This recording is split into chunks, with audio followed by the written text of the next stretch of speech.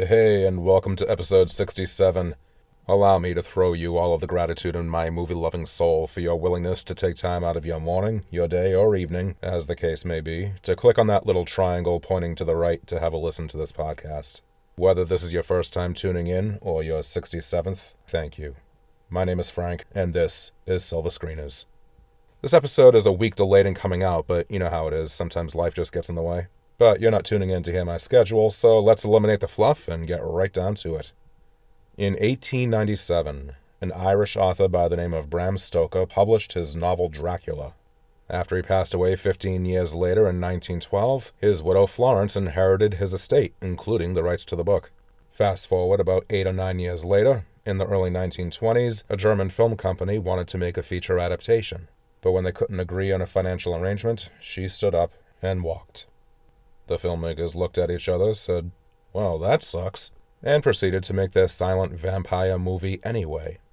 To avoid copyright infringement, or so they thought, they changed the names of the characters. Count Dracula became Count Orlok, for example. They changed the novel setting of the Victorian age to the early 1800s, the age of the Brothers Grimm. They tweaked the ending to include a marriage that has apparently never been consummated. Say what? But that's about it. Their film, Nosferatu, debuted in 1922. Florence, properly mightily honked off, enlisted the help of the British Society of Authors to press a legal case, which they did. The legal war went on for 3 years, and by the time both platoons put down their legal weapons, the upshot was that Prana, the studio that made the film, went bankrupt. So the Merry Widow never saw any financial restitution. But she did run a victory lap when the ruling came that all existing prints be destroyed. But, much like the vampire tiptoed and flew quite literally like a bat out of hell into international territory, so too did several prints of the film. Thus, the special edition Blu-ray DVD release that I so proudly forever hold in my grubby little paws came to be. My guests on this episode are making their second appearance, DJ Nick and Zan from the Gold Standard Oscars podcast, joining me to celebrate the 100th birthday of this cinematic paragon.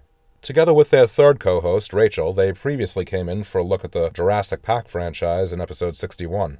Rachel was unavailable to return this time, but hopefully next time she can.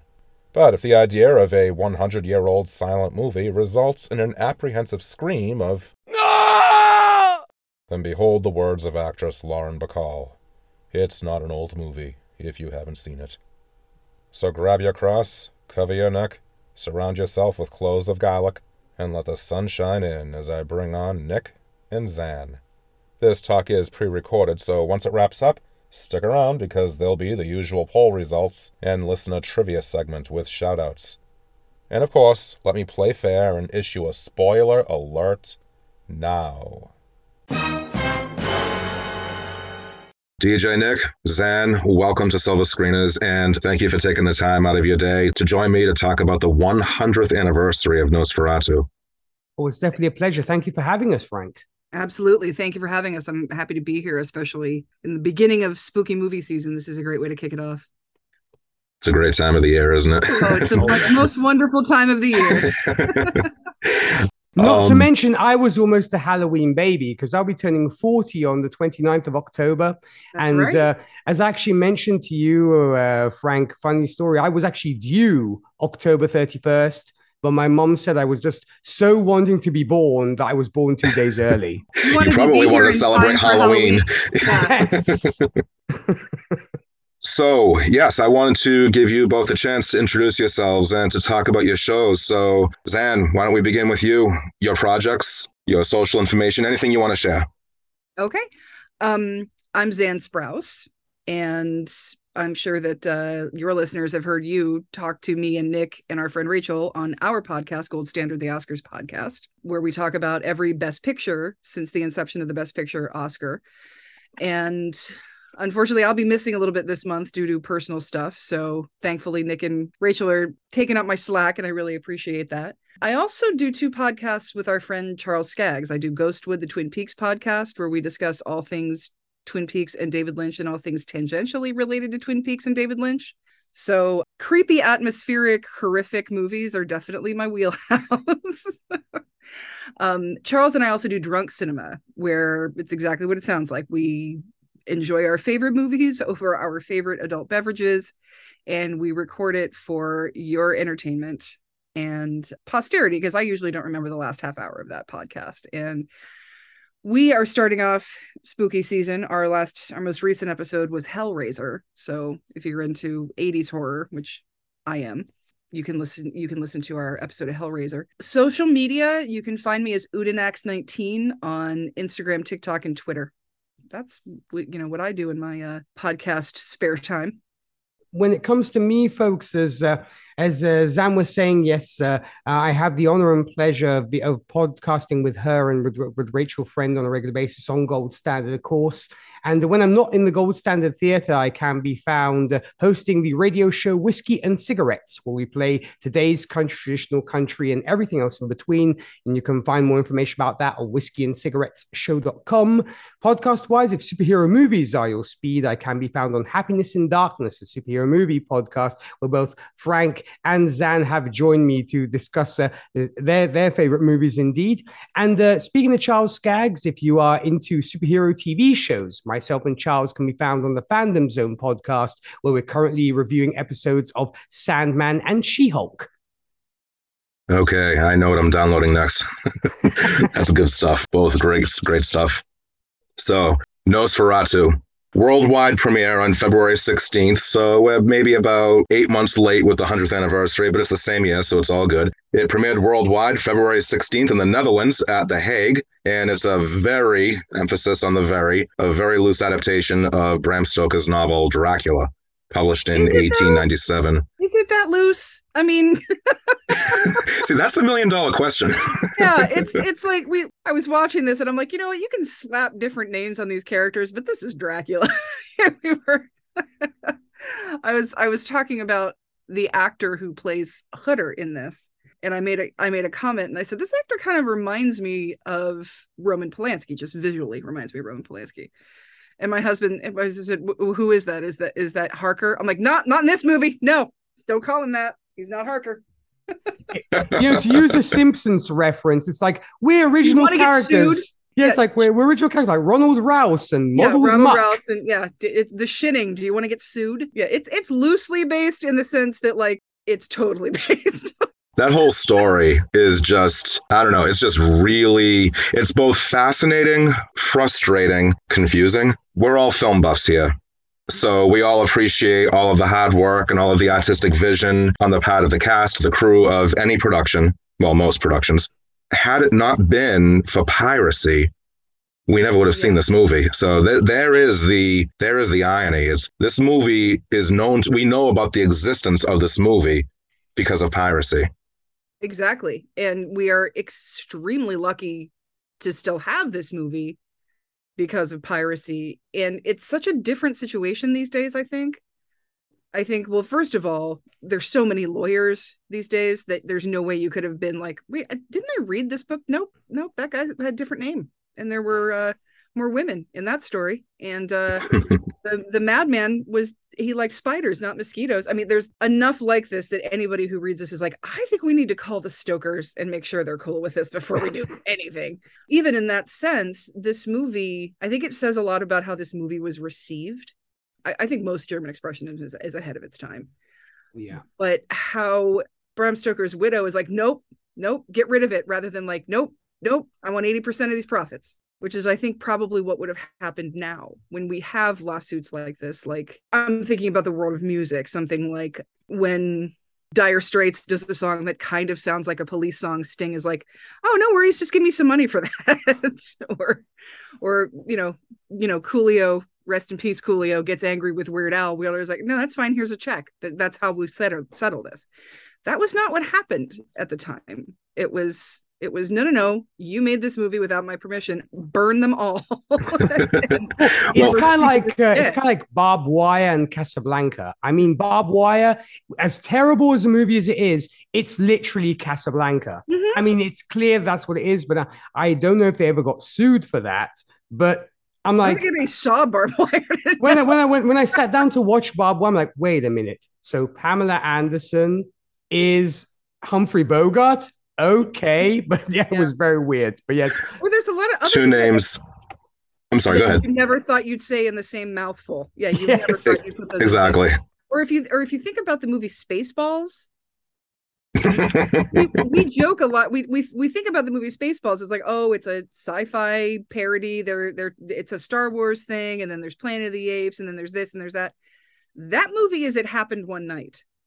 Oh yes. And there's I never thought of that. Yeah, it's the two people who hate each other while they're traveling wind up loving each other. And you have that situation where there's homage, and then there's flat out, this is legit, this story. And I think that's the problem here, is that you're watching it and you're like, yeah, I know it's going to happen. Okay, he's all right. He's going to go over there and he's going to try and make a deal, and he's going to wake up and there's going to be stuff on his neck, and that his wife's going to go a little crazy. Okay, there's not a friend. There's just a wife. So they take out some characters, but you're like, I know how this is going to end. Or another example is, of course, Battle Royale and the Hunger Games. Yeah. Which, of course, is a big one. Yes. Yeah.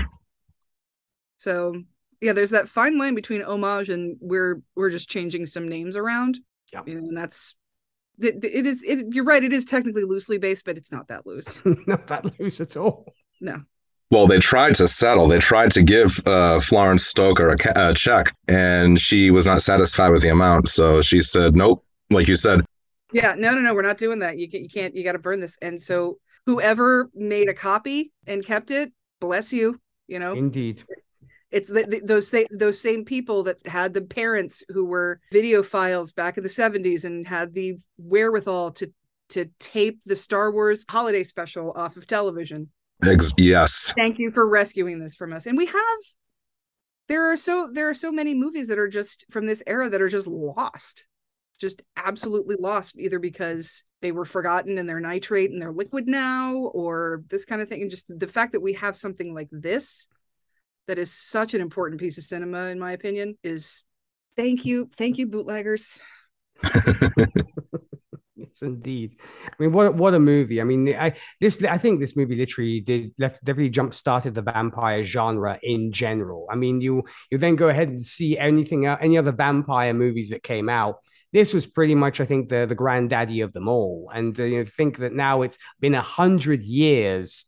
It literally blows my mind, to be honest. And I mean, and I've seen tons of vampire movies, but to this day, this is still my all-time favorite. I mean, I love Francis Ford Coppola with what he did with Dracula, and a couple of other ones. Interview with the Vampire is another big favorite of mine. But I think what Murnau did with this was just insanely good, and you can see how many homages have been done to this, to this movie. So. Yeah, it's definitely up there. I mean, I think it definitely deserves to be classified as a legend. You were talking earlier about off air, Frank, about, German Expressionism. I put it right up there with The Cabinet of Dr. Caligari. I mean, these two movies literally spawned a genre.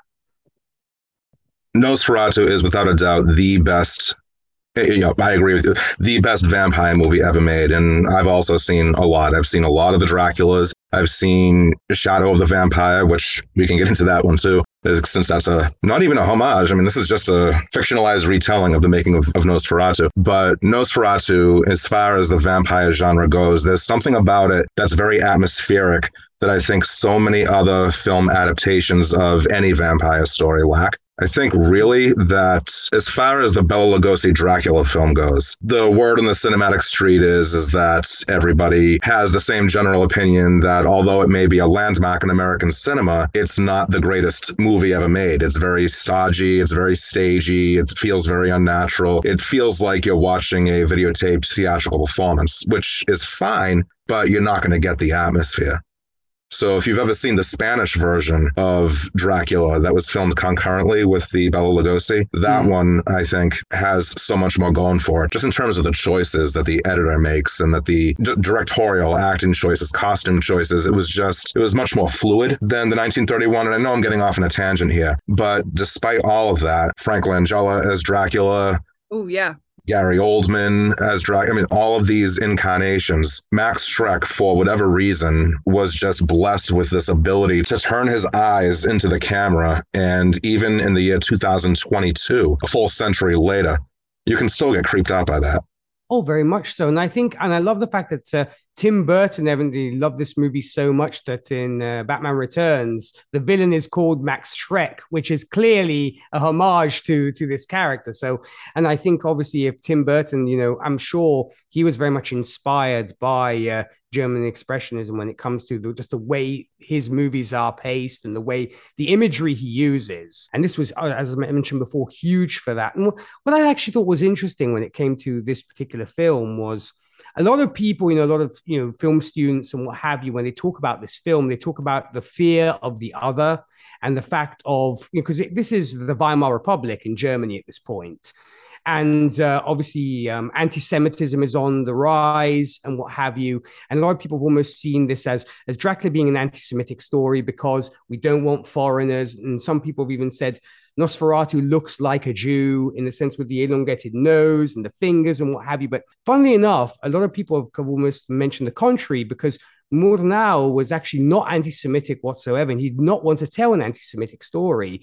And funnily enough, he was actually a homosexual. And so he was being homosexual himself. He was also felt the repression and so would kind of stand by the Jews for being marginalized. And so I have to definitely, as a Jew myself, Murnau is a hero to me for that reason, because where a lot of Germans were going towards anti-Semitism, he was going against the grain and wanted just to tell a horror story. That's the impression I got anyway.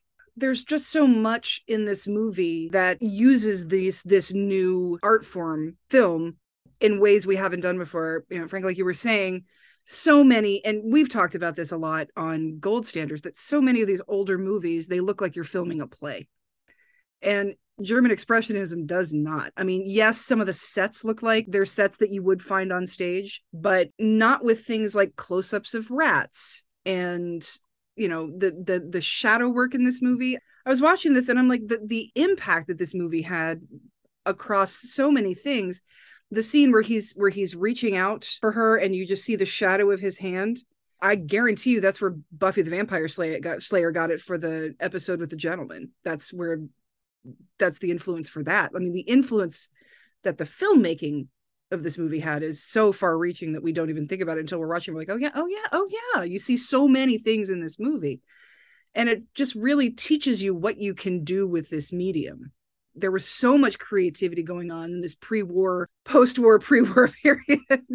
We had it at the turn of the century with Georges Méliès in France, and then this post-war period in Germany where they didn't have anything. I mean, they're making these movies on their own because they can't get movies. People are like, whatever, money's tight, but what else are we doing? Let's go see movies. And the creativity involved is so impressive that when you do see something like a 1931 Dracula, you're like disappointed because as good as Bela Lugosi is, and Bela Lugosi is what saves that movie and is what makes it a classic movie, but there's not visual storytelling going on the way you started to see later in things like The Wolfman or Frankenstein. I'm thinking of other Universal horror movies. There's not the visual storytelling that you get in this movie with the whole idea. Again, another influence that this had is on something like Phantasm, where you have just some guy walking around with a coffin under his arm filled with plague-riddled dirt, just walking around like, okay, here's this coffin, here's my Wednesday coffin, here's my Thursday coffin, and that idea of just this creepy guy walking through town just carrying a coffin by himself like it's nothing. And then you're going to shoot that from afar and you see him do it, and then you have the close-up of them on the ship and this sort of and of course, it's a silent movie, so it's going to be non-dialogue driven storytelling. But this idea of using the camera to tell your story rather than using the camera to just show you where your people are going, which is kind of what Dracula did. It's sort of sad when you see movies that don't take this kind of advantage of what the art form allows, especially when you know what can be done with it. And even in some of the other vampire movies, probably my favorite vampire movie, well, not my favorite, but in my top 5 is probably Horror of Dracula. Christopher Lee is my favorite Dracula. There's such a different feel to that, and that's another interesting thing about this movie. There's not like the sexual thing going on with Dracula like we get in these later movies, especially in the Werner Herzog remake from the 70s. It's Klaus Kinski and Isabelle Adjani And so it's a very, very sexually charged. Frank Langella, same thing, very sexually charged. Or Coppola as well, of course. Coppola for sure, with that scene with Sadie Frost. Yes. Yeah. Yeah, all I have to say is Sadie Frost, Coppola's Dracula, and everybody. So that idea of Dracula as just a monster, the whole slow burn of like, hey, we're not going to have any more ships coming in because there's a plague. And now there's one guy left on this ship. And I love that story about how when you're reading the log, somebody from lower decks is sick. He keeps talking about some mysterious unknown passenger. And you're like, oh, Count Orlok is getting up in the middle of the night and just killing these people, no matter how many rats are around. This is very different than how Dracula sort of became. I do think that that Hammer did add a lot of that sexuality to Dracula. But when you see what you can do with a vampire story, and then you watch 1931's Bela Lugosi Dracula, you're like, this was a waste of a Bela Lugosi. There's so much more we could have done here. Again, like I said, I think Universal figured that out. There was more you could do with the camera, so they started having monster movies like Creature from the Black Lagoon, where like, hey, let's try this 3D thing on our monster movies. But this one has an influence that's far reaching. Like I said, there's movies that aren't even vampire stories that you're thinking, oh, I've seen that and that. I've seen that over there. Like I said before, we're just really lucky that this movie survived it all. A whole new generation was introduced to this movie because of that episode of SpongeBob. I do have to give a shout out to that. That I have not seen, and that I will have to find because that sounds amazing. Oh, go on YouTube. It's there. Okay. Oh, good point there for sure, Frank. And I guess also, I suppose, Salem's Lot as well from Stephen King, because he's clearly homaging, I think, this with Salem's Lot. Very much so. Yeah. Yeah. Yeah, that whole, and Max Schreck blinks once in this whole movie. That's inhuman. And that is honestly, how you see those things like, what's your favorite conspiracy theory? One of my favorite conspiracy theories is that Max Schreck is actually Alfred Abel. I think that's a good one, because they kind of look alike. And did we ever see them in the same room together? Not really. I don't know. No, I don't think so. Yeah.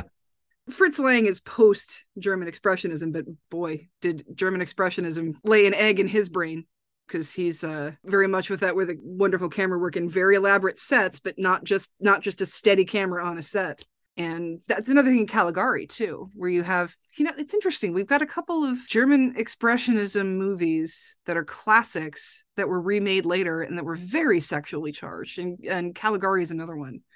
If you've ever seen The Cabinet of Caligari with Glynis Johns, it's very, very sexual and very erotic. But the original Silent, with all the crazy looking buildings and all the shadows and him walking through, and just it's maddening to watch this movie about madness. Shadow work, it's lighting, it's set design, it's performances, it's makeup. I mean, the makeup work in this movie, where you have just everything from our quote unquote Renfield character to our sick captain. And I love that, where they're just pushing him up and he falls and they push him up again. Like, is he dead? What's going on with these guys? And Max himself, how does he get anything done with those hands? How does anybody go to his house and be like, yeah, I want to sell you some property near my neighborhood. I think you're a good choice to be around children in that I know. So yeah, there's so much that goes, we were talking before about what you take away from a movie when you change it, when you cut it up, or when you try and colorize it or do any sort of, you're really not taking into account the artistry that went into making something look the way it does when you have something limited like nitrate film stock or no color film. And, this movie doesn't have animation, but a lot of, animation was one of the first things. Animation and color tinting was some of the first things that were done with film in the, at the turn of the century with the Edison experiments that he did with film. But when you take away some of that stuff, and unfortunately, these are the types of movies that we'll never see the whole thing.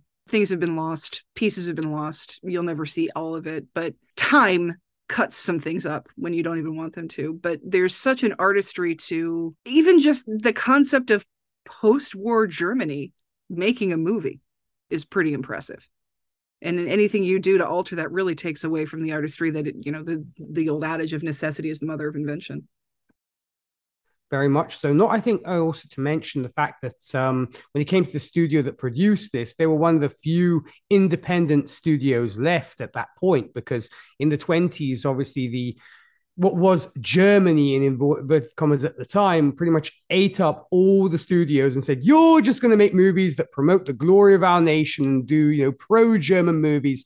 And these guys were pretty much like the only ones left who were kind of doing almost guerrilla films, if you will. So I have to say also kudos to them for, being an independent studio and doing something like this. It just blows my mind. I think there is a lot about the production that is mind-blowing. It was filmed in the summer of 21, almost entirely on location, which at the time was not too common, really. I mean, you had, studio sets. And when it was filmed, I'm going to see if I can get this right. The art director, Albin Grau, he was an occultist. And there was somebody else, I think it was the screenwriter, who also was an occultist. And they were part of the team that put together this film studio, Nick, that you were talking about. The film studio is called Prana, Prana, and that comes from the Sanskrit word for the Buddhist concept of sacred breath. When you have an audience 100 years later looking at this film, what you're looking at is a time capsule. It's a time capsule politically. It's a time capsule culturally. It's a time capsule artistically.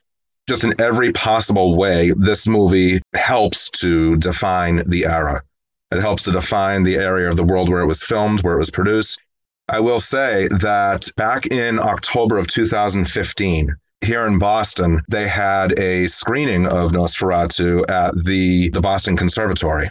They had an original score. It was a contest, I think it was, for music students in the city schools like BU and Emerson and places like that. They could compose original scores and then submit them. And I think there were 3 winners. And so the film was divided into thirds. So little snippets of the 3 winning scores were put into the film. Sitting in a balcony seat. And it's a formal affair. I mean, we're talking, people were dressed up. People, of course, were dressed up as vampires, too. It was such a huge turnout. And I kept thinking to myself, all these people, myself included, and the friend I was with, all these people are here to partake in the same viewing experience of a film that is not only, at that point, almost 100 years old, and not only is it a silent movie, but it's a silent movie from Germany, and these are people who live, if not in Massachusetts, at least in the surrounding areas. And I just think that is incredibly powerful for any art, really, whether we're talking paintings or whether we're talking, music. I just think there is an incredible power in the art of filmmaking that particular evening had on full display. Just the fact that these were 21st century audiences and they're taking a look at a film made overseas by a studio that went bankrupt after it was released. So it's not as if it became what we would call today a franchise or a series or a serial or anything like that. There's something really magical about things like this that will stand the test of time. And, Frank, like you were saying, don't forget, this is, all those things going against this movie finding an audience in the 21st century. Don't forget the fact that this movie was almost completely destroyed. So there's something about this movie that was able to bring itself back from the ashes, literally, to stand the test of time. And there's always been an audience. And this movie proves that there's always been an audience for something like this. People went to see, German Expressionism was not like the MCU of its day or anything like that. It wasn't making billions of dollars in a month or something like that. But people were seeing this. They were understanding it. They were comprehending it. And this whole studio system concept of these movies are too, of anything being too weird for an audience is like, is there though? There's, if somebody thought to make it, probably somebody wants to watch it. And I think this is a good example of that because this movie is scary. It is creepy. It's not pretty, even though we have our young couple who are who are supposed to be this love story. You have the couple you're supposed to root for. Yeah, maybe they're young and attractive, but they look scared all the time. They don't look happy about anything. Ellen is constantly freaking out, like, I hear him over the seas, I can't wait till he comes back to me. So many people out there discount movies like this. Like you said, it's old, it's black and white, it's silent, it's weird, people aren't going to get it, aren't going to want to see this. That is just not true. This type of movie proves that there is an audience for a spectacle like this. And I love that effect where he's just there, he's about to suck her blood, and oh crap, it's dawn. Dead. And that's, and when you think about 1922, that's amazing. He's just gone and then there's smoke in his place. And all those scenes where he's like the ghostly image, that's impressive when you think, if you were to tell a kid today, like a 12-year-old, like, okay, no computers, how would you do that? Very well said. Very carefully. Very carefully, and you only get so many. Okay, and you have to use film, and you only get so much of it because it's really expensive.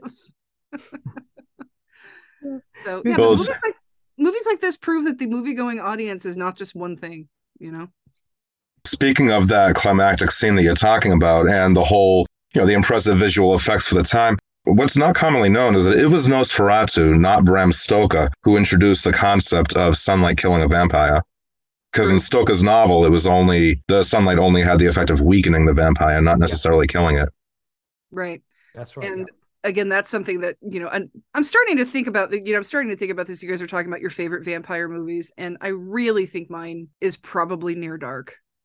And I remember seeing Near Dark in high school, and that imagery of the sun hitting you and just immediately you catch on fire. That, even as someone who'd seen a lot of vampire movies at the time, that was a great way of being like, oh damn, like really sort of getting my attention for something in that sense. So yeah, again, the more I think about this movie, the more I think what it influenced, the whole idea of like literally catching on fire. I mean, we don't see him catch on fire, but we see him turn into smoke. Yeah, that you're right. That is not a Bram Stoker thing. So I guess, is that like the Vanilla Ice defense where he says it's not the same song because he added an extra beat to Under Pressure? More than likely. Yeah. This is a better edition. I think I do like the idea of sunlight killing the vampire. I think that's kind of fun. Yeah, very much. I think it's very much almost like what the Superman radio show did for Superman with Kryptonite, because then that obviously became law, and so I guess now it became part of the vampire law. And I also want to mention here Alexander Granach as Nock. Either you mentioned him a little bit here and there, Zan, as our Renfield character. Right. I mean, you could tell from like almost the beginning, this guy has got a couple of screws loose and there's a couple of sandwiches short of a picnic when he's like there, you have to go and buy this place in Transylvania. And he's got these crazed eyes and he just is like, this guy looks creepy from the get-go. And I'm like, I'm surprised that Thomas is almost not shocked that he's working for somebody like this who's like literally a crazed maniac, and then ends up becoming our Renfield, because one of my favorite characters within the Dracula lore is Renfield, and I'm always interested to see how he will be played and who will play him, because he kind of walks in almost to both worlds, because obviously he's, Dracula's, should we say, follower or first follower, if you will. He's literally one of his disciples. And so it's always interesting to see that. And the scene in the prison was so good. I mean, I was just like, wow, I can feel his torment. I can feel his craziness, his anticipation. It was beautiful.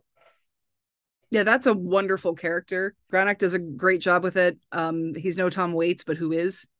Tom Waits is probably my favorite person who has done that character. He's that idea of, and this comes later in vampire lore too, that there's the vampire that kills you, and then there's the vampire that brings you on as a slave. And later on, it sort of becomes this vampire that gives you the gift of vampirism, because it's the gift of immortality is what we figure out later on. It doesn't always go well. You have someone like Renfield, or you have someone like Kirsten Dunst's character in Interview with a Vampire, that when she finds out that you're who cursed me to childhood for eternity, well, I'm going to keep these bodies warm and make you think they're fresh kills, and I'm going to kill you.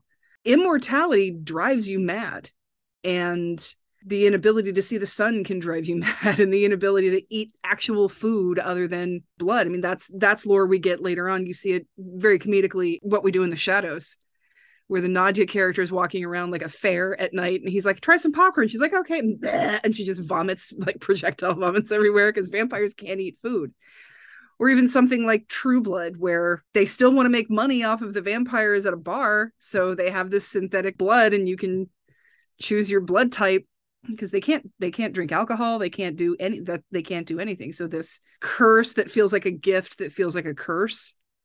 And Renfield's perfect with that, where it's like, yeah, you maybe wanted a companion, but it went awry.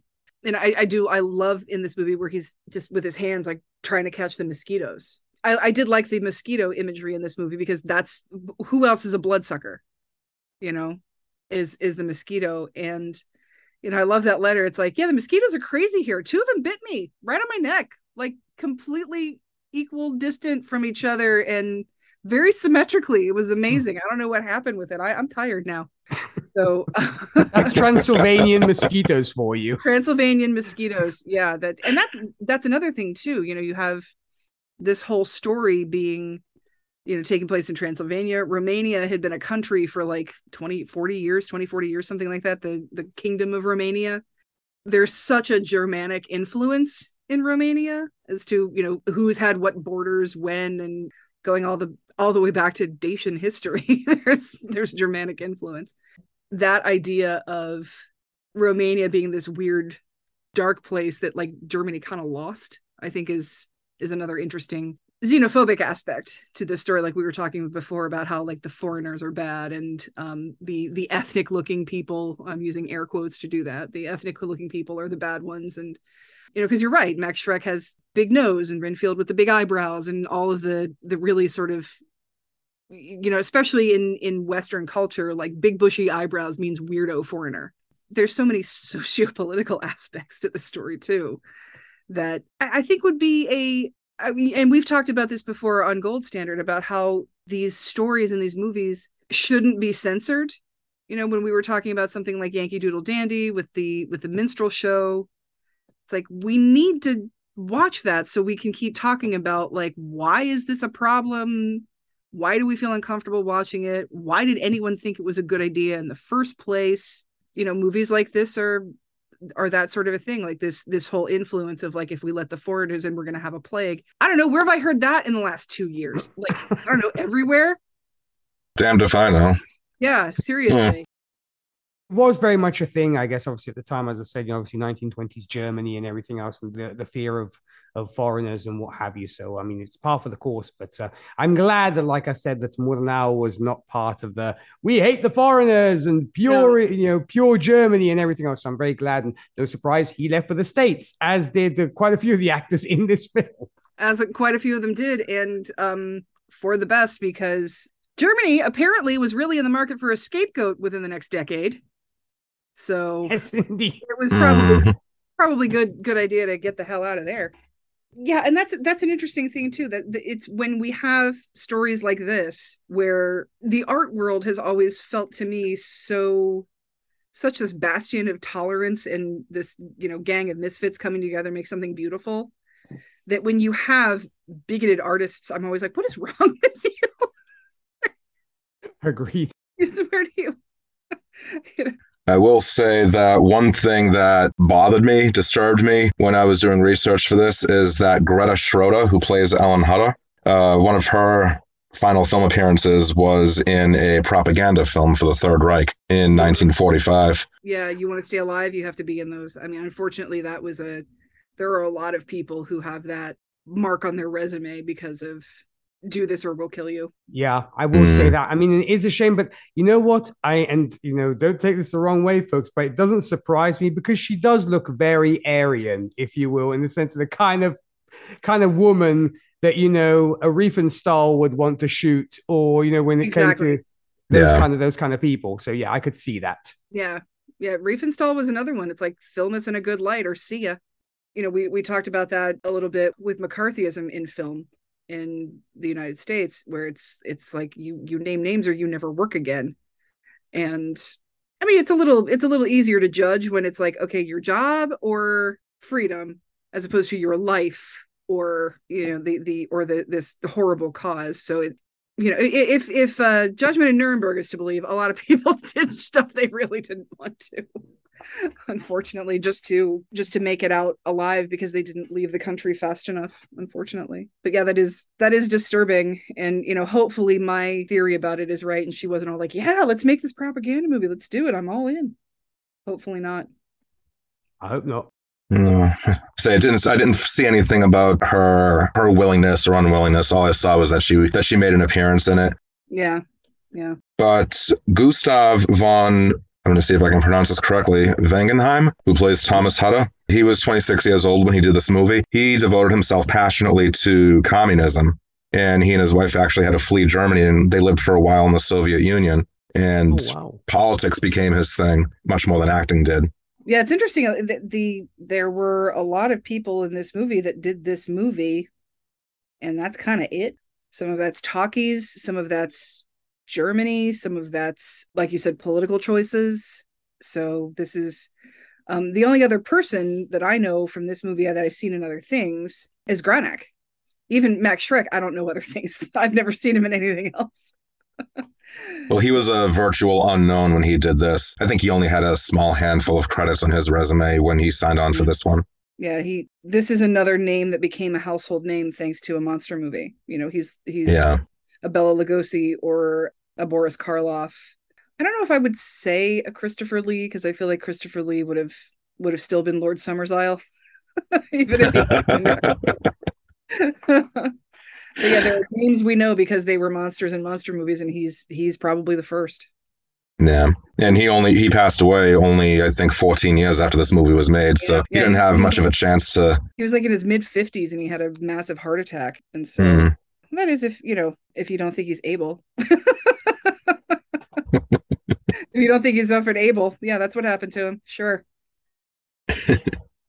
And it is interesting how much the camera loves Gustav von Wagenheim. I mean, he's a very handsome lad, don't get me wrong. But I mean, it's interesting how much this movie almost seems to very much show you this is our almost handsome hero before kind of, on-screen heroes were a thing, if you will, kind of like, the male protagonist being the heartthrob, if you will. And the impression I got is almost like more now saying we're going to make Gustav like the heartthrob for the German gals and guys out there. So that was fun. That's what they did in silent movies, though, because when you don't have a lot of dialogue, you have to rely on visual. And so that's when you have the handsome people are the heroes and the creepy looking people are the brutes and the villains. And that's why things like this are so good for a silent film, or like a Phantom of the Opera, where it's all about everyone hates the Phantom because he's deformed. Same thing, Quasimodo, same thing. This lifetime of being banished because you're weird looking and then it driving you insane is perfect fodder for silent movie, because you can't, you don't have a lot of dialogue to let some, I mean, with Quasimodo a little bit, he's very, he is very sweet and you do feel sorry for him because he is mistreated, but at the same time you're like, I think he's out of Esmeralda's league. I mean, you still have that in the back of your head because that's what we've been taught so much, that beauty is heroism and ugliness is villainy. Even in something like Snow White, where you have this beautiful queen, well, she turns into one of the ugliest, scariest witches you've ever seen on film. That trope really lends itself to silent filmmaking because you don't have a lot of other avenues to prove that someone's a villain other than angry eyebrows. Yes. If you don't mind, I actually want to go back to 2000's Shadow of the Vampire. Has either one of you seen it? Yep. That was my first date with my husband. Oh, really? So, yeah, that was my first date with my husband. So I didn't remember much of it when I first saw it because I was like, oh my God, I'm here with this guy.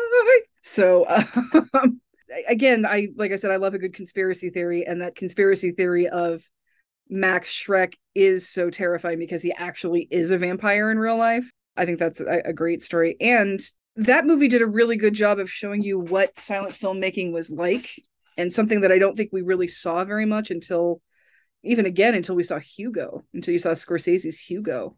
Just how different the filmmaking was and how few people you needed to make a movie, because there were no sound people, the cameras were small, the film cans were small, you had, a lot of it was lighting, a lot of it relied on natural lighting, and from like a filmmaking standpoint, I think it's fascinating as well. And I love the concept of like, who found this guy? Did you hire him? I don't know. Where'd he come from? This mysterious main character actor, and just really playing off the urban legends of this movie. Because I think the urban legends probably are what kind of kept this movie alive. Like, hey, I have a copy of that movie with that guy that's like really a bloodsucker. You want to watch it? Like that probably happened. Like people probably pirated this movie for those reasons. Oh yeah, and then you have to love the back and forth also between like John Malkovich and Willem Dafoe. I mean, it is so good. I mean, and it's one of those parts that Willem Dafoe is kind of almost born to play. I mean, you and I, Zan and Rachel, we talked of course about Platoon and how against cast Willem was portrayed in that. This is the kind of things that you're used to seeing Willem Dafoe doing. Be it the Green Goblin, be it Count Orlok, be it, what all these villainous characters. So it's fantastic. Yeah, when you see Willem Dafoe in something like Platoon, you're like, when's the other shoe going to drop? When are we going to find out that he's the bad guy? And when he's not, it's surprising. Yeah, he's really wonderful in that movie. The makeup job is fantastic in that movie. Yeah, Willem Dafoe and John Malkovich. Like, how did this movie not make bajillion dollars with those two actors in it? Exactly. Willem Dafoe was nominated for supporting actor, which I don't get. I think that was about as much recognition as the film got. It certainly was not a summertime blockbuster or a major awards contender that holiday season. So it just sort of flew under the radar. And I guess it was just one of those films that's a cult classic for movie lovers. People who would be familiar with all of the references that it makes to filmmaking techniques, like you were saying. Yeah, exactly. It was a weird one because Chris and I started dating like in March of 2001. So this movie had been out for a while. Came out like the very end of the year. It came out the very end of December. It was one of those where there are those movies. Yeah, there was a makeup. I was looking it up because I thought there was a makeup award and there was a makeup nomination. It didn't win, but there was a nomination for makeup. It's one of those movies where I think the studio or the producers had higher hopes for it and they shove it out before the year's over so it can be a contender for the Oscar season. But when you shove something out between Christmas and New Year's, no one sees it. That's a very sleepy time for movies. Like after Christmas and before Valentine's Day is a very, very sleepy time for people. It's crappy weather. It's not holiday movies. It's not summer blockbuster. It's not romantic comedies that you can do at Valentine's Day. It's not horror movies you can do, in the fall. Kids are back in school. I mean, not like kids are rushing to see this horror movie about a silent horror movie. But yeah, it's a sleepy time. It's a sleepy time for movies. And to shove something out like that with the expectation that an Oscar might happen, I think is, I don't want to say that this movie wasn't spectacular, but I think it has to be something more original. It was a movie about a movie. I think what it did for a lot of people was make them want to see this original movie. But they weren't like going back. It wasn't like a Titanic where people saw it 5 times. They saw this movie once and they said, oh, we should go to the library and find that Nosferatu movie. I think it renewed people's interest in the original, but it didn't renew their interest to go see this multiple times. So I think so too. I think it was very much, Elias Marriage kind of literally saying, I love this movie and so I want to do a film about this. I mean, one could maybe almost make the argument it's kind of like what Tim Burton did with Ed Wood. And then people just wanted to go and see Ed Wood films. As much as Ed Wood is a great film. Yeah. But it makes me think of that, like, when I saw Ed Wood the first time, I'm like, oh, now I want to go and check out Ed Wood's filmography just to see what this guy got up to. Right, absolutely. But like the thing about Ed Wood was that it came out during Halloween season. And that's right. Better targeted, yes. Yeah, it was a little bit more targeted. Whereas this came out December 29th, 2000. So everybody's recovering from Christmas and getting ready for New Year's. I think the only film that succeeded for, to do something so kind of out of character was Silence of the Lambs coming out on Valentine's Day. That was pretty much the only time that really worked. Well, that's the thing. It's like Valentine's Day, people want to go out. People want to leave the house for Valentine's Day. So you get, I don't know, I'd think of that as a date movie. Oh, Jonathan Demme? Okay, let's go see the new Jonathan Demme movie. So that's at least during a time when people are like leaving the house. And then, of course, they're getting together later like, yeah, Bill and I saw this cannibal movie for Valentine's Day. It's really good. You got to go see it. And then, of course, people are reading the book again. So, yeah, December 29th is not a good time. It's a let's shove this out and hope we get an Oscar nomination. That's what that is. Yeah. And I don't even know if I would have heard of Shadow of the Vampire if I had not been working at the time at a Blockbuster Video. Because it was not a mainstream movie, at least not around here. It wasn't. You didn't see it at your local multiplex. It was playing in more of the independent cinemas, more of the the so-called ad house cinemas. We saw it at an AMC, but it was the AMC that was by Ohio State, so it was like college kids. So it was sort of like the multiplex that got a couple of the art films. There is an art house, a really wonderful art house theater. Called the Gateway Film Center on Ohio State's campus now, but that wasn't there at the time. So there was there were art house theaters, but you needed a car. Like if you went to Ohio State, you needed a car. Now there's an art house theater on the east side of town over by Capital University, and that's still there. that you could walk to. But if you were in school without a car, that AMC was the theater you got to. It would get some of the higher profile independent movies. Well, I'm curious then at this point, Frank. I mean, when you said you were working at the Blockbuster when this came out, did you get to your memory? Do you recall a lot of people renting this film? I really don't. I wish I could say differently, but it did not go flying off the shelves. Oh, shame. I miss Blockbuster. That was where we were able to get Oreos over here in Italy before they became a thing. Really? Yeah. Interesting. I would go to Blockbuster to rent video games and stuff and movies, but before Oreos went mainstream in Italy, you could only get them at Blockbuster. Like, here we have the American snacks. So that's when they had Oreos amongst the flavored popcorn and what have you. So yeah, that's where I first met Oreos. Well, that's a wonderful memory right there. Yes. Yummy. I have one last question. Favorite shots from the film? For whatever reason, whether it provoked fear, whether it provoked reassurance, or if it was a moment that made you feel connected to a character. I'll tell you my two favorite shots. Zan, you mentioned it already. It's when you see the shadow of the hand, of Nosferatu's hand, going for Ellen's hat, and then you see him squeeze it into a fist, her moment of death. The way that they choreographed that, as strange of a word as this is, given the context of the scene, for me, it's beautiful. Mm-hmm. There could have been any number of reasons why this was the particular way they staged it, but whatever the reason was, doesn't matter because it worked. And they have that moment in the film that is the perfect climactic punch in the gut. You see the sacrifice she's making for the town, for her husband, and the visual of her hat getting, that it's getting squeezed, maybe not physically, but with his hand over her. It's just a very Frankenstein's creature moment. It really is. And there is such beauty to it because just that simple lighting effect that we all noticed as kids, that sometimes when we look at our shadow, we're really tall, sometimes we're really short, and sometimes we can look longer. And that whole idea of his hand going to the light, and that's just what makes the fingers look longer. It's like the lighting does that. And so he goes to grab her, and then his fingers get longer just from the lighting, but that makes him more supernatural. That makes him more of a monster, that he has these abilities to transform into this monster. Yeah, that's an absolutely gorgeous shot. And I know it's cliche, but I love him walking up the stairs. Another scene. I really love him walking up the stairs. I love when we see, I'm just going to call him Renfield, when we see Knock. I love watching Knock try to catch mosquitoes, and I love Orlok walking through the streets with a coffin under his arm. And I don't know if that's the Phantasm fan in me, where I know that, like, okay, that's really heavy. This is a supernatural being. But just that idea where he's like, I got to have my dirt with me. I got to carry my dirt. That's where I got to go. But yeah, I do. I really love the scene on the stairs. And you get all of those really iconic scenes of him on the stairs, him reaching out to Ellen, and the scene of him, coming up from lying down to totally vertical in his coffin. That's all at the end of the movie.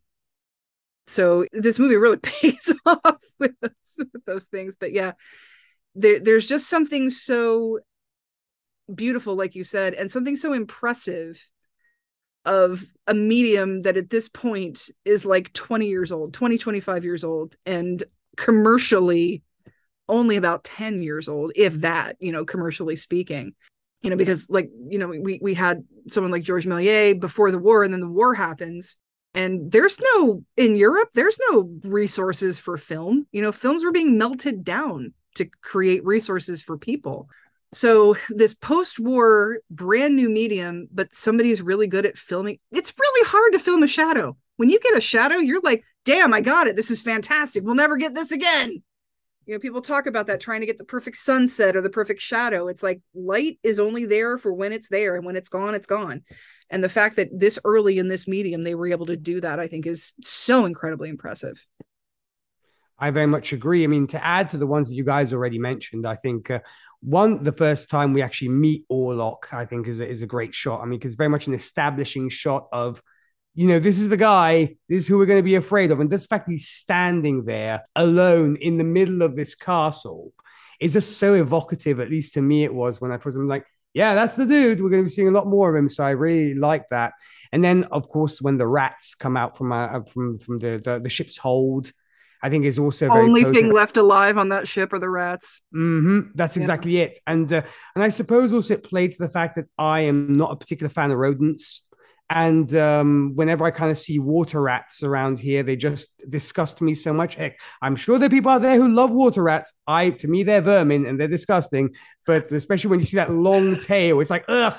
Not to mention, when I would actually walk to the underground, I'd walk down this literal road, and you'd literally see these carcasses of these water rats lying aside the street. It's going to probably ruin your morning when you've just kind of had, you're like off the way to work, to work or to whatever. And like, yeah, so it's not pretty, but yeah, you just feel, I think I think that's what More Now is trying to make us feel is these disgusting creatures that bring the plague and bring horrible things. And that was literally what made me feel like, oh no, get those rats away. It's kind of like Rachel with insects with the locusts in Jurassic World Dominion. I'm that way with rodents. I can't stand rats and I can't stand mice. I'm that way with bats. I'm terrified of bats. Everybody's like, they're so cute. And I'm like, well, actually what I'm terrified of is rabies from the sky. Right. So yeah, you'll see like a giant, like, oh, look at this flying fox. Nope. We're just I mean, I love Batman, but those are rats with wings. Those so no thank you. No thank you. There's just one more shot that I do want to add to the list now that I think about it. I can't believe I have not mentioned it yet, and that's the Phantom Carriage. Yeah. The Phantom Carriage as it's going through the woods. And I've seen a couple of different accounts of how they achieved that effect. I read in one source that they reversed the negative. And then another source I heard was that they draped it in white cloth, which I don't quite understand. I always find it fascinating that particular shot, for whatever reason, is really sped up. I mean, I don't know how many frames per second that is, but it's not the usual 24. No, it's sped up, and it's almost like you expect Yakety Sax to be playing in the background of it. And there's something about the fact that it's sped up that makes it half comedic and half really unsettling. Like it's half funny because again, you're sort of expecting this, Benny Hill Scooby-Doo thing to go on. But then at the same time, you're like, these supernatural things want to get some shit done. Anytime there's any sort of effect that still plays well and does really well, and you think about, like I said, this is the first 10 years of commercial cinema. That's so impressive. I mean, necessity really is the mother of invention, and you can make moving pictures kind of do anything you want them to if you work with it enough. It's very cool. Very cool. Made me kind of think of the saying "needs must" when the devil drives. When you really don't, it's like that kind of idea of this is something demonic, which is going like total speed, etc. But yeah, at first I was a little bit thrown off, like, why is this going so fast? Like, oh, I get it. And then the musical cue, I think, definitely helps as well when it comes to just adding that level of creepiness for sure. As long as you're playing the right soundtrack if you're watching it on DVD, because most of the DVD editions have different optional scores, shall we say. Yeah, exactly. Yeah, I watched the restoration that they have on Shudder currently. I don't remember who did the score for that, but it's pretty good. I will suggest, speaking of funny things, folks, this is because of Zan, actually. When we reviewed Hamlet from way back when, try and listen to it with Sting playing in the background, and it's hilarious because the guy literally looks Laurence Olivier looks like Sting. He's all blonde and black white clothing. He looks. I literally watched him. Fortress Around Your Heart Sting. I mean, it's hilarious. I literally watched the To Be or Not to Be speech. I muted it and put Every Breath You Take, and I was in stitches. Yeah, he looks like Sting. Oh, okay. I'm doing that. I am doing that. Hilarious. Oh, that is funny. Well, speaking of funny, just one last thing is some of the dialogue, the title cards, when Count Orlok turns to Hutter and he says, "Your wife, she has such a lovely neck." I just remember that elicited so much laughter when I saw it downtown in Boston. That line just it practically brought the house down, I remember. Who says that about a person? I mean, it's one thing to be all like, "Oh, dude, nice," or, "Wow, your wife is lovely," or, "That's a beautiful gown." But who's like, "Oh, wow, your wife has a lovely neck." It's like, "Thanks, your wife has a lovely elbow." Like, who the hell says that? It's sort of like a Deus Ex Machina moment, I guess you could say, where it's like, okay, so Hutter obviously has no common sense and that he sees nothing strange about this supposed compliment. This, Well, which I think he's just so ostensibly like, is Count Orlok being some kind of a gentleman. yeah, he's so kind of like sheltered, and probably just so blinded by love. Like, well, yes, she certainly does. It's like, dude, no, don't, no. People should not be talking about your wife like that. No. I guess Tarantino has a foot fetish, Orlok has a neck fetish, I suppose. Again, I want to thank you both very much for taking the time out of your evening to be here. I really appreciate it. And if there's anything else that you wanted to say about the film, or if there's anything else you wanted to say about your projects, or any final thoughts about anything, really. Well, I mean, personally, Frank, thank you first off so much for having us a second time. It was a joy and a pleasure. We look forward to, I'm sure I speak for Zan and also Rachel, who's not here today, having you back in the Gold Standard Theatre next year. For sure, very excited about that. And just thank you so much for the opportunity. And, anytime you want us, I'm sure more than happy to come back. Absolutely. Yes. Thank you so much for having us. And thank you for helping keep classic cinema alive. Anytime we watch it, anytime we talk about it, even just the fact that I streamed this, that's one more number for people who will watch a silent movie. So I'm all for anything that keeps classic cinema alive. It has to be kept alive for future generations because, like I said before, this is what I tell my film class all the time. Cinema really is a time capsule. Yeah. And again, you can say the same about everything ranging from photography to painting and music. You can say the same about really any art form, but cinema, maybe it's just because I'm partial to it, but cinema really does have this quality about it that just gives it really a universal appeal because there's something in it for all tastes. Mm-hmm. If you want to learn more about, or if you want to see more of a country you've never been in, there's international cinema to check out. Right. For things like, go ahead. Chris and I have talked about this a lot, that it's so hard to get the time right after the fact, but you'll go back and you'll watch something, you'll be like, okay, that's what we really looked like in the 80s, or that's what kids in the 70s actually looked like, or that was the 90s, that's the hair we had. And anything culturally speaking, the sights, the sounds, just who was popular at the time. Kids these days, they have no idea who Dabney Coleman is, but we couldn't get away from him in the 80s. Like he was like in every movie, and there are those people like that were just in every movie at the time. It tells you so much about the culture surrounding it, even outside of the movie. There's politics to be talked about with it, and it's more of a visceral experience than say just a novel.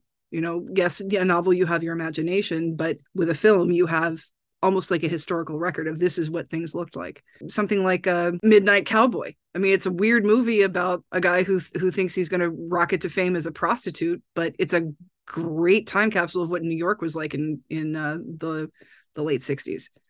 I mean, aside from the story, it's a time capsule of that. It's very true. And I think, to add to all that, Frank, I love the premise that you give when it comes to this podcast of yours, when it comes to quoting Lauren Bacall, and it's not an old movie unless if you haven't seen it. But I think that sums it up perfectly because, like you often say, if you're worried about talking about a movie that's 1,000,000 years old, remember what Lauren Bacall said. And I think that perfectly sums it up. That, I've learned this through Gold Standard myself. I'm like, I'm watching a movie from the 1930s. How the heck am I going to relate to this? And surprisingly enough, you can relate to it, even though you're like, oh, wow, this movie I wasn't even born when this movie came out. But yeah, the human experience is a human experience. It was like I was saying before with not censoring movies, even the shameful parts of them. We need that time capsule. We need to remember that we were like that as a people and that we need to rise above it. And film does that for us. Yeah, no, you cannot reinvent the past to make the present more comfortable. Absolutely. And you shouldn't. You absolutely shouldn't. You shouldn't, once you're comfortable, then you're complacent. And we all know what happened. And it's a slap in the face to anybody who was negatively impacted. Any victims, any fighters for change, anything just to pretend like it didn't happen is foolish. That's a foolish endeavor.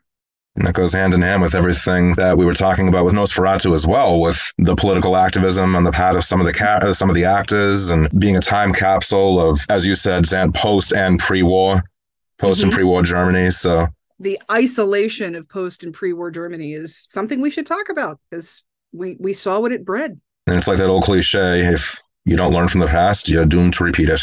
Exactly. Well, fortunately, we have films like Nosferatu and Shadow of the Vampire and a lot of the other films we've mentioned to keep history alive. So I say we just keep on pushing forward with that. Yep. Fun That's the way to go. restoring. Well, thank you both again, and have a great night. And I am really looking forward to collaborating with you again in the future. We look forward to it. Can't wait. Thank you very much. That was my conversation with Zan and Nick. Be sure to give their shows a listen, and thanks to them again. And with that, the poll and the trivia segments are not going the way of Prana Studio. So let's jump right into those as we begin to wrap up. The question for this episode, number 67, asked you which you'd want on your side against the other, Count Orlok or Count Dracula. And from the Facebook group Silver Screeners, 2/3 of the votes went to Dracula, with the remaining third to Orlok.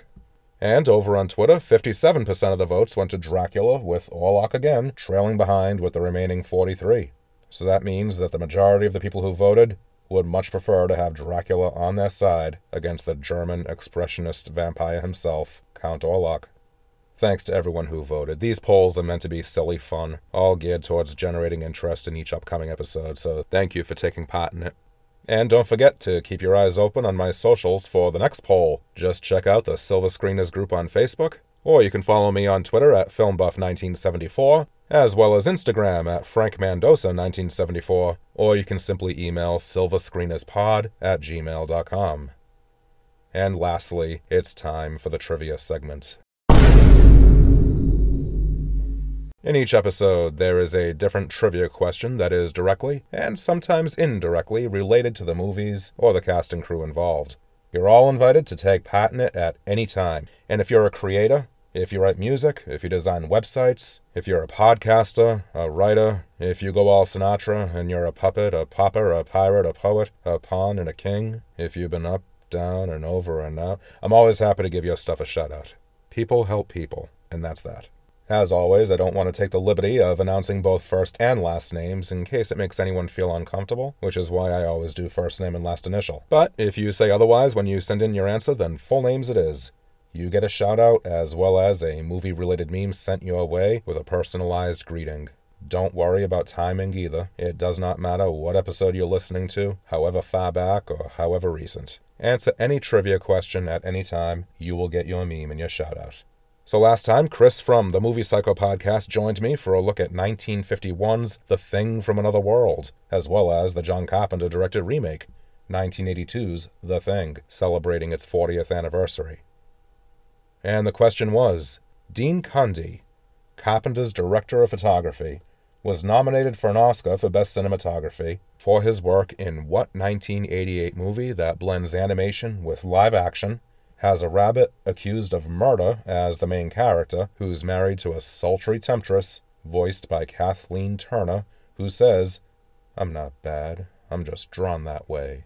And the answer is, Who Framed Roger Rabbit? And making up this episode's royal court of Silver Screeners trivia are the following in no particular order. A new listener and first-time trivia player, Z, that's Z-E-E. Great to have you join in, Z, and thank you. Thank you for listening to the episode, and thank you for playing the trivia. There's also my buddy Chris from the Movie Psycho podcast, the very same who appeared on last episode. Be sure to check his show out if you haven't yet. And rounding out this week's group is one of this episode's guests, DJ Nick himself. Thanks to all of you. You're deeply appreciated. Keep your eyes open for those memes, and thank you for the support. And to anyone else kind enough to be listening to this right now, why not join in playing the trivia next time? Nothing to lose, and a shout-out and a cool meme to gain. And why not go ahead and begin with this episode's question? Nosferatu is celebrating its 100th anniversary this year, 2022. The Bela Lugosi version of Dracula was released in 1931, 9 years later. The 1992 film version, directed by Francis Ford Coppola, starred Winona Ryder, Gary Oldman as Count Dracula, and Who in the leading role. You may know him from such action blockbusters as Speed, sci-fi fantasy thrillers like the Matrix trilogy, or even goofy comedy like Bill and Ted's Excellent Adventure.